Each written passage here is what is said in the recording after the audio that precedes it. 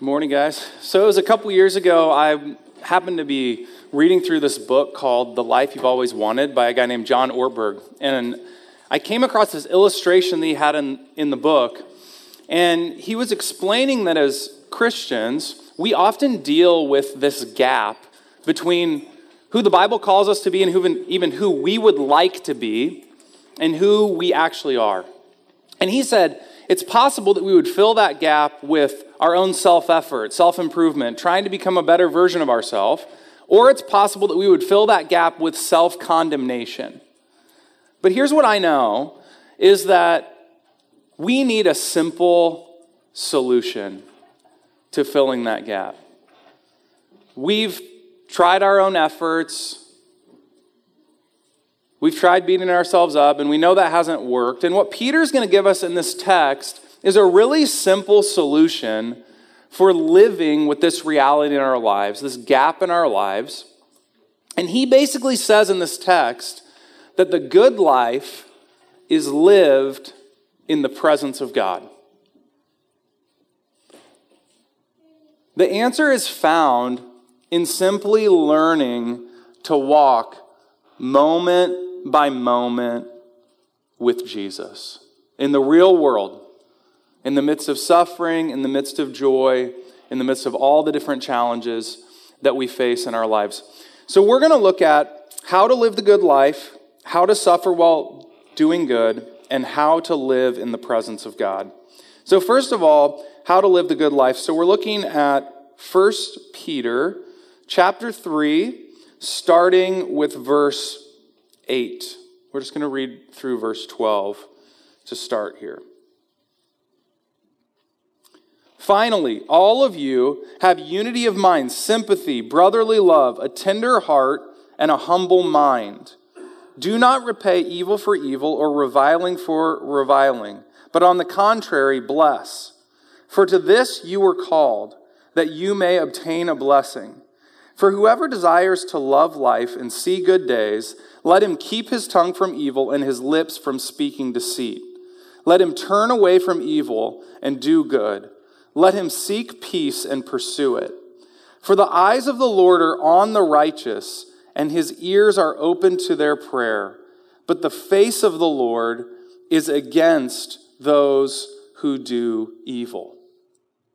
So essentially, Peter in this text is giving us a blueprint for how to live a life of transformation. And the first thing he says is, in order to start on this journey of transformation, you have to know to start on the inside. So he lists all these different inner character qualities that are to mark us as Christian people.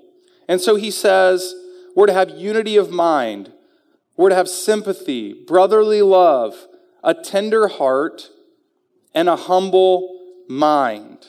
So it's often our temptation in following after Jesus to start with our outward actions. He says, no. Start on the inside if you want to live the good life. And the interesting thing with this is I would say what sort of ties all of these together is this inner attitude of humility.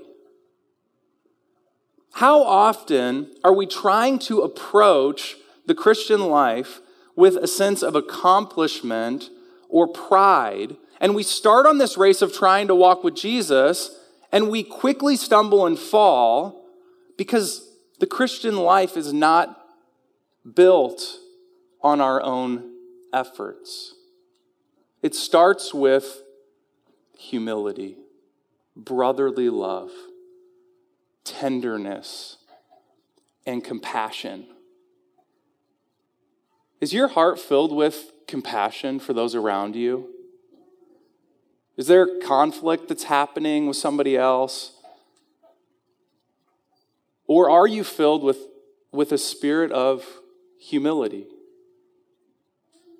Then Peter says, okay, we start focusing on these inward character qualities and what's going to be true of us as we focus inward on this tenderness and this compassion and this inner attitude of humility is that it's going to flow out in a certain way, into certain outward actions. Is this microphone driving you guys absolutely nuts right now?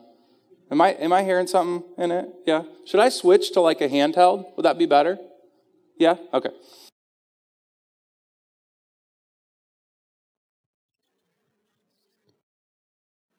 All right. Hey, there we go. Now you guys can listen to me. Here we go. All right. So basically, we're focusing on these inward character qualities, and that moves us out into outward action. And what Peter says is that then our outward actions are characterized by responding a certain way to when other people insult us. And we've been going through this a lot throughout 1 Peter. We've been talking about bosses, and we've been talking about spouses, and we've been talking about the government. And basically, his word to us has been the same. If somebody reviles you, you don't revile at them in return. If somebody hits you, you don't hit them back. But what he's saying here is that that type of life actually flows out of your heart. So in other words, if you just try to go out and be the type of person that doesn't fight back when people hurt you, you are going to fail incredibly quickly. Because first, there has to be this inner transformation that happens within you, which leads to a deeper question. How does that inner transformation happen? Who transforms us? How do we get to be the type of people who go from pride to humility and go from conflict to unity of mind and go from being sort of competitive to being sympathetic? How does that end up happening in your life? And we've been seeing this again over and over again in 1 Peter, but he says it's about your relationship to God. So at the end of this text, he says, the eyes of the Lord are on the righteous, and his ears are open to their prayer. So here's how I would piece all this together. He's saying, it starts with your relationship with God. Do you know him? Have you cultivated his presence in your life? An appetite for his approval? Do you care about the things that he cares about because you've simply spent time with him? Because as we spend time with him, then we're transformed into his image. We become like him. We become like Jesus. Humble. We have the type of attitude that he has. And then that attitude results in treating other people around us a certain way. Okay, I was reminded of this yesterday. So some of you know Landon Quant. He comes to the church. Whenever I have one of those projects that I can't tackle on my own, that I don't have the tools for, I call Landon, okay? So got a hold of Landon, and Landon's helping me fix up my basement. And what you do when you do a construction project is the first thing you do is tear out everything you don't want. So we tore out everything that we didn't want, and then we put a bunch of stuff in that we did want. Okay, that's the basics. That's not the HGTV version, right? But that's basically what we did. It would be a disaster, guys, if I thought that I could do that on my own. Because I don't have the tools to do it. I don't have the expertise to do it. And frankly, I don't really like doing it. And so the only possible way that I can start a renovation project in my house is to get a hold of somebody else who can walk beside me and help me do it. And that's also true of your life in Christ. So often, guys, we can place our faith in Christ, begin walking with him, and then we forget this very basic reality that the good life, the life of transformation, only happens as we walk in relationship with Jesus, as we cultivate an appetite for his presence, and it's him doing the majority of the grunt work to transform us through his word, through the community, and through relationship with him. So my encouragement to you is if you're feeling that gap in your life, come back to this very basic thing, this very basic question. Are you cultivating the presence of Jesus in your life? Are you spending time with him? Because if you don't spend time with him, everything else is going to start to fall apart. Okay, we might begin to think, okay, if I spend time with Jesus, then I'll cultivate these inner realities of humility and sympathy, and I'll begin to treat other people well, and then people will treat me with respect. Finally, I'll get the respect that I deserve. And Peter kind of goes a different direction that's a little bit surprising and begins to talk about how when we live this righteous life, we actually can expect to suffer for doing good. And so the next thing he talks about is how to suffer while doing good. So we're starting in verse 13 and reading through verse 17. Now, who is there to harm you if you are zealous for what is good? But even if you should suffer for righteousness' sake, you will be blessed. Have no fear of them, nor be troubled. But in your hearts, honor Christ the Lord as holy, always being prepared to make a defense to anyone who asks you for the reason for the hope that is in you. Yet do it with gentleness and respect, having a good conscience, so that when you are slandered, those who revile your good behavior in Christ may be put to shame. For it is better to suffer for doing good, if that should be God's will, than for doing evil. Okay, so here's the interesting question that he asked, kind of a perplexing question in the middle of the book of 1 Peter. He asked the question, now who is there to harm you if you are zealous for what is good? And the answer of the book of 1 Peter is everyone. Everyone's there to harm you. The government, your boss, your spouse, people in the church, and people outside of the church. Everyone who desires to live a godly life in Christ Jesus will be persecuted.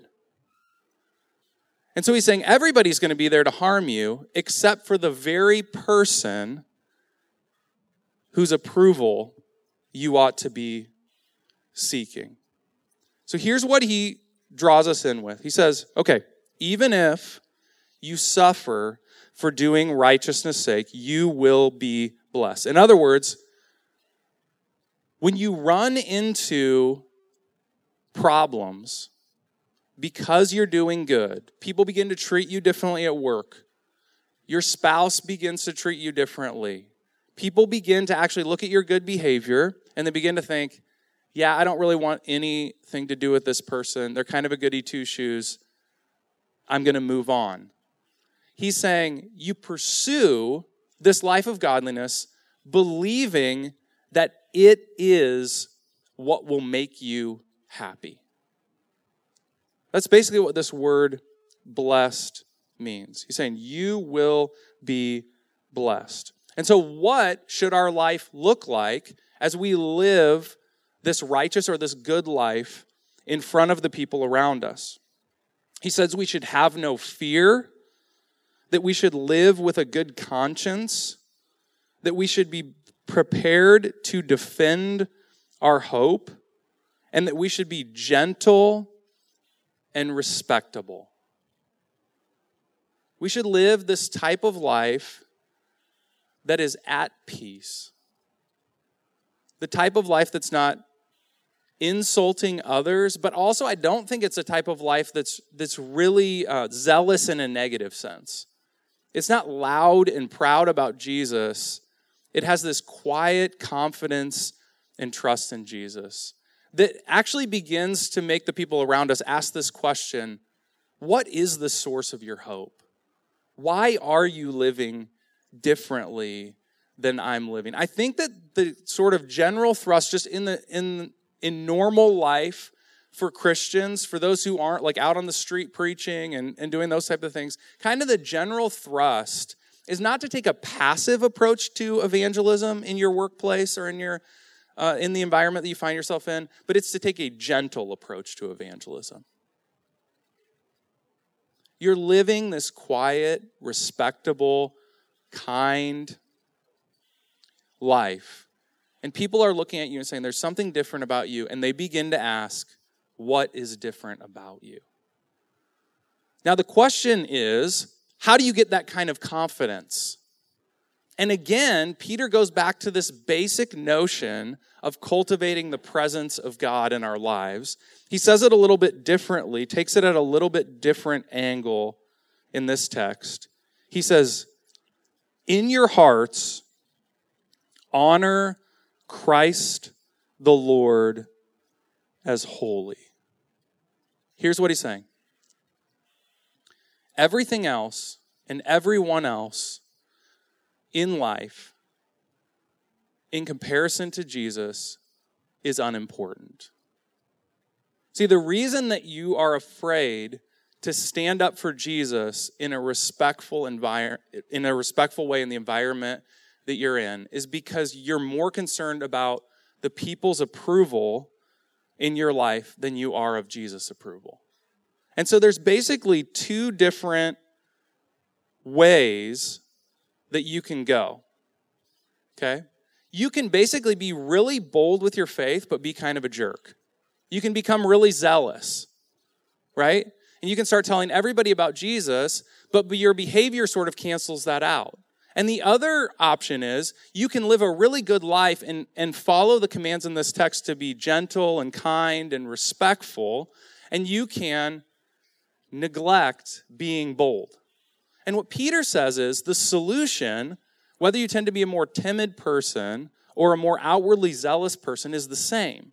It's to cultivate this presence of Jesus in your life. It's to regard him as set apart.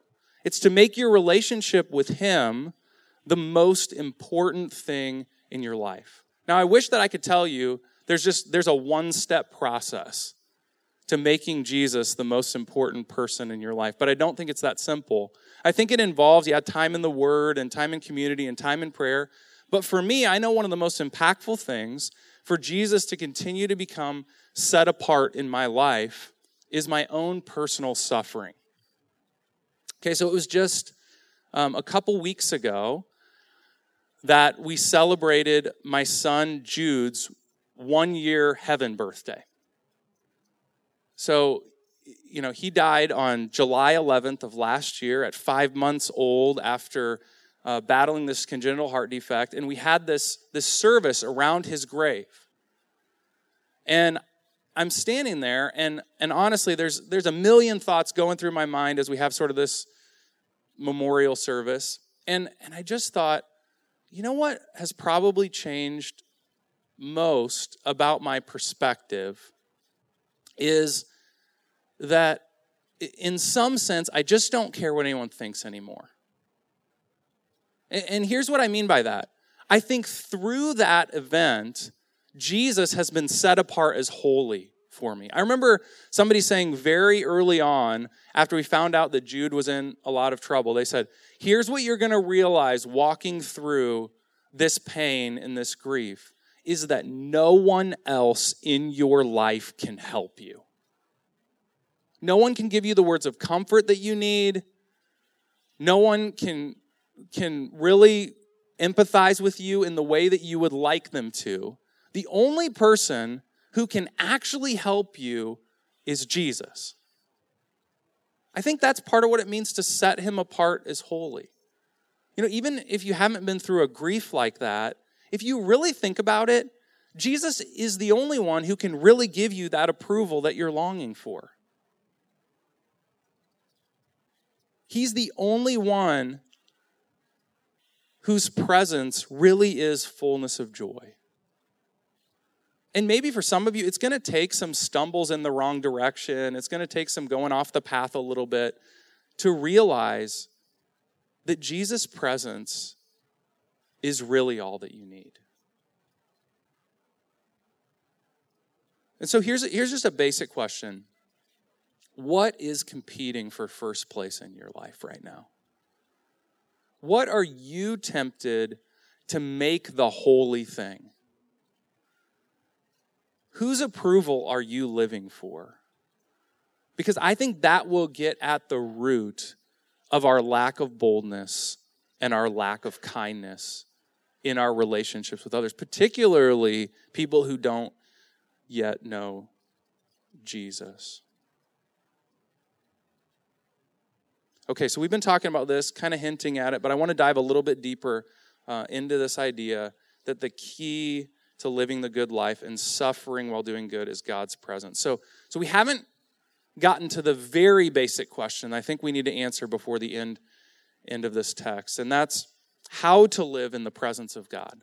Okay, we know that we're supposed to live in the presence of God, to cultivate his presence so that we have this inward humility and this outward boldness, this combination of gentleness and courage.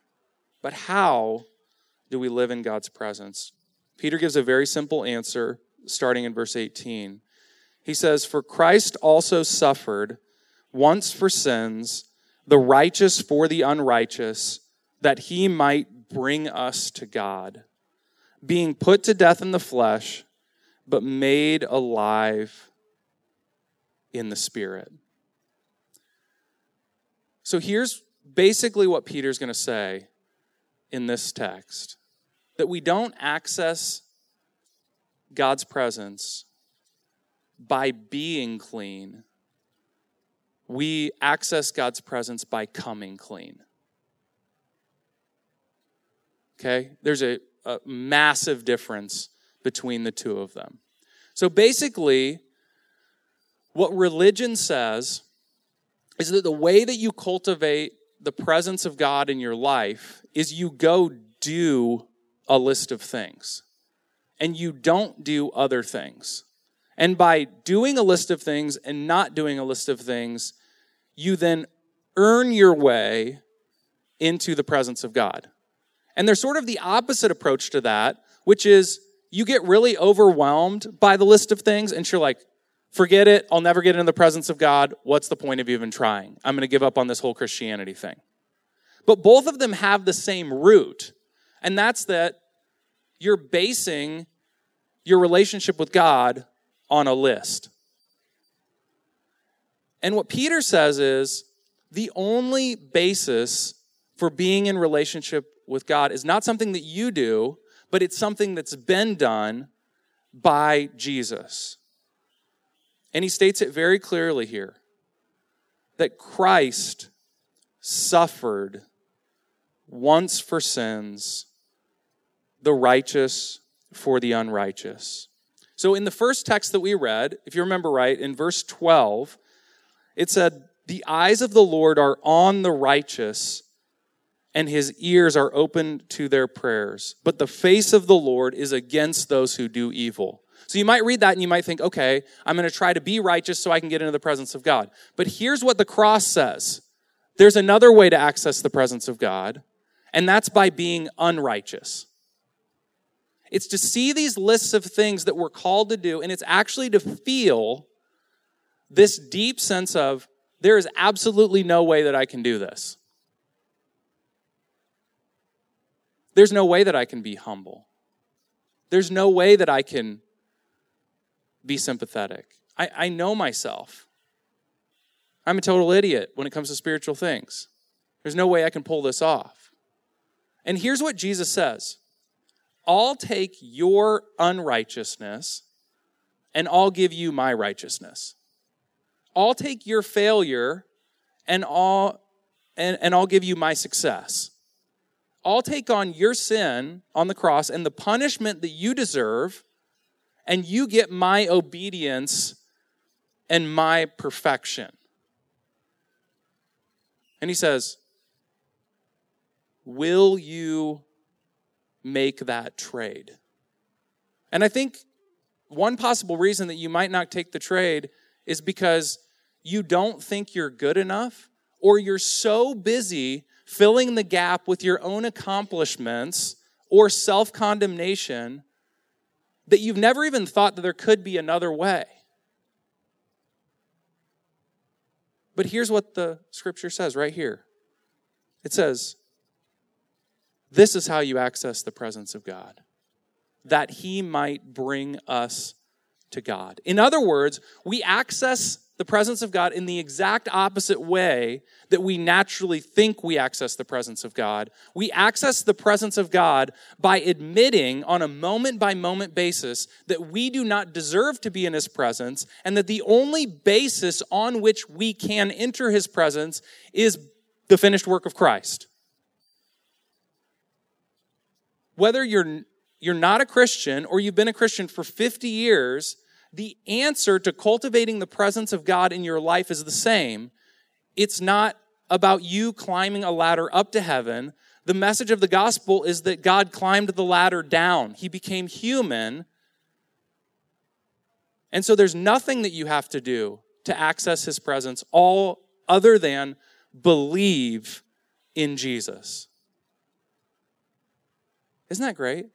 Guys, we can access the presence of God. We can be in his presence right now. Just transfer your trust again from yourself, your own efforts, your own righteousness to Jesus. Boom, you're in the presence of God. Isn't that awesome? We cultivate the presence of God by going back to the most basic message of Christianity. I was reminded of this idea of gaining access where you don't deserve it when I was thinking back to one of my favorite moments in life when my uncle called my dad. I was in 7th grade. He called my dad, said he had an extra ticket to Game 3 of the 1998 NBA Finals, and he wanted to know if I wanted to come with him to the game. So here I was, a lifelong Bulls fan, got invited to sit in the 19th row of the United Center and see Michael Jordan play basketball live in the NBA Finals. And here's what I was thinking while I was there. I don't deserve to be here. There's no way that I could pay for this ticket. The only reason that I have access to this event is because my uncle has a baller job and he's super generous. And so he invited me to come to the game. And while I was at the game, we got all the free food we wanted. So I remember getting this huge waffle cone full of chocolate chip mint ice cream. And I was just so happy. I'm watching Michael Jordan. I'm eating ice cream. This is the best day of my life. But if I had tried to walk to Chicago from Lafayette, Indiana, and tried to get my way into that game, there's no way I would have ever gotten into the game. It's only through my uncle that I got into the presence of Michael Jordan. And it's only through Jesus that you get into the presence of God.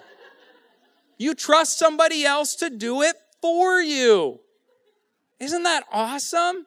And do you know what begins to happen when we do that? It begins to produce in us humility and sympathy and boldness to share the gospel with those around us. It's when we cultivate this presence of God accessed through Jesus that actually these character qualities begin to take shape in our lives. So really the application of the message is just come to Jesus. Return back to him. Come into the presence of God, not as a slave, but as his child. Okay. Normally, I would end the message right here. We would pray, we would sing, but I got to tackle some tough verses first, okay? So this is sort of like the footnotes, all right? So some of you are going to be tempted to check out, but we got to answer some tough questions about this text. So the last question we're going to ask is, how do we deal with texts that are really hard to understand? All right? And we're going to read the rest of the passage, and then we're going to try to deal with it together. You guys ready? Okay, so verse 18, for Christ also suffered once for sins, the righteous for the unrighteous, that he might bring us to God, being put to death in the flesh, but made alive in the spirit. So we're good. We feel like we understand that. And then we get into verse 19, in which he went and proclaimed to the spirits in prison, because they formerly did not obey, when God's patience waited in the days of Noah, while the ark was being prepared, in which a few, that is 8 persons, were brought safely through water. Baptism, which corresponds to this, now saves you, not as a removal of dirt from the body, but as an appeal to God for a good conscience, through the resurrection of Jesus Christ, who has gone into heaven and is at the right hand of God, with angels, authorities, and powers, having been subjected to him. Okay, first question, based on this text, is what in the world do verses 19 and 20 mean? Okay, what does it mean that Jesus went and proclaimed to the spirits in prison because they formerly did not obey God when God's patience waited in the days of Noah? Okay, there's three possible interpretations that I think are all good ideas. They all could be right, and it's possible that they're all wrong. That's how confusing this text has been to people. The first one is that Christ was preaching through Noah to those who were building the ark. So in other words, often in the Old Testament, the Spirit of Jesus was speaking through people, and some believe that based on verse 20, when it refers to the days of Noah and the ark, that this is talking about Jesus actually preaching in the Old Testament to the people who were rebelling against God and telling them basically to get on the ark and to flee from God's wrath. So that's one possible interpretation. Possibility number two is that Christ was preaching his victory and judgment to the fallen angels. And the way that people get there is in verse 22, it emphasizes that Jesus has gone into heaven and is at the right hand of God with angels, authorities, and powers having been subjected to him. So the idea here is that after Jesus died on the cross, between his death and resurrection, that he basically went into hell and he told all the fallen angels, "Booyah, in your face, I won the victory on the cross, just so you guys know." That's kind of a fun interpretation. Kind of like that one. And number three is that Christ was preaching to Old Testament saints who were liberated between his death and resurrection. And again, this is in reference to verse 20, Noah and the ark and all those things. So the idea here is that these people who refused to get on the ark that Noah spoke to and they refused to repent, that Jesus actually went to them between his death and resurrection and gave them a second opportunity to place their faith in him and be saved. Okay, so those are the three interpretations. Here's what I want you to notice about how to handle these tough texts. First principle is handle tough texts in their immediate context. In other words, you need to look for contextual clues around the verses that trouble you to give you insight into the interpretation of those particular verses. And the second thing is, don't land in a really firm place on your interpretation. Okay? Land with humility. So any one of these three interpretations is a good, solid, orthodox, biblical position. But here's what we don't want to do. We don't want our whole Connection Groups ministry this week to spend our time arguing our position, right? And become like obsessed with this, like, oh, you're one of those guys who believe that he preached to Noah, and, oh, I'm the fallen angels guy. I can't believe this. We can't hang out anymore because we disagree on this. Let's start a new denomination. We don't want to be those people, right? This is not in the big scope of biblical orthodoxy. This doesn't even get on the map, all right? So we want to approach this particular question with humility. We want to understand that good, Bible-believing people fall in any one of these three positions. Okay. Question number two about the text. That's question number one. Question number two is, in what sense does baptism save you?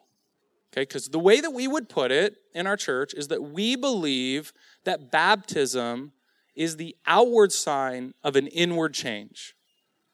Is that consistent with what is being taught in this text? Let's look at this again, starting in verse 21.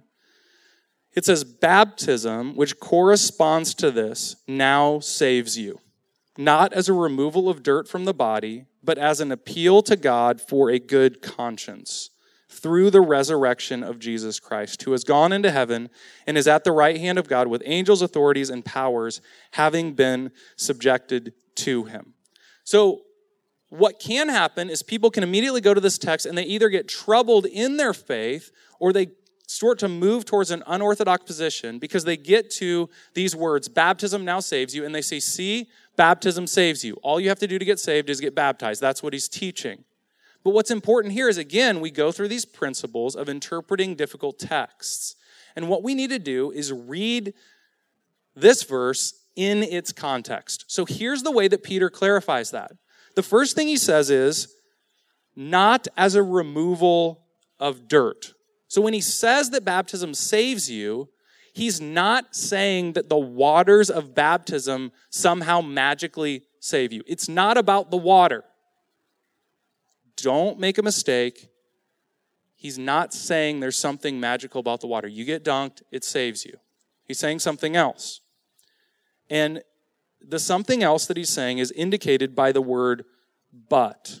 And he says, but it is an appeal to God for a good conscience through the resurrection of Jesus Christ. So here's the way that I would put that. He's saying baptism saves you in the sense that it is an outward expression of a faith that you have in the resurrection. So what you're doing in baptism is you're declaring that you have placed your faith in Jesus and you're appealing for God to continue this process of changing you throughout your life. So baptism, in other words, is the evidence of our saving faith, not the ground of our faith. The ground of our faith is the resurrection of Jesus. And then he explains exactly what he means by the resurrection. And he says that Jesus has gone into heaven and is at the right hand of God with angels, authorities, and powers, having been subjected to him. So this is what we believe. Jesus, on the basis of his life, death, and resurrection, is now in heaven, having defeated Satan, sin, and death. And he offers us salvation, not as something that we can earn through baptism or in any other way, but as something that we receive by faith. And so baptism saves you in the sense that it's an outward sign that this inward change has taken place in your life. Okay? Here's what we want to do at Salt City. We want to take the Bible seriously. We want to put ourselves under its authority. We want to think well about it. And what it always leads us to is humility and worship of Jesus. Let's pray. Father God, I thank you for the clear things in this text, and I thank you for the tough things in this text, because it really does cause us to not lean on our own understanding, but in all of our ways to acknowledge you. And we acknowledge that we're not that smart, and we acknowledge that we need you, and that there's a lot of things that we don't understand and that we still need to learn. And there's probably things in the Bible that we'll never understand because your thoughts are higher than our thoughts and your ways are higher than our ways. And so we look to you and we say, we need you, Jesus.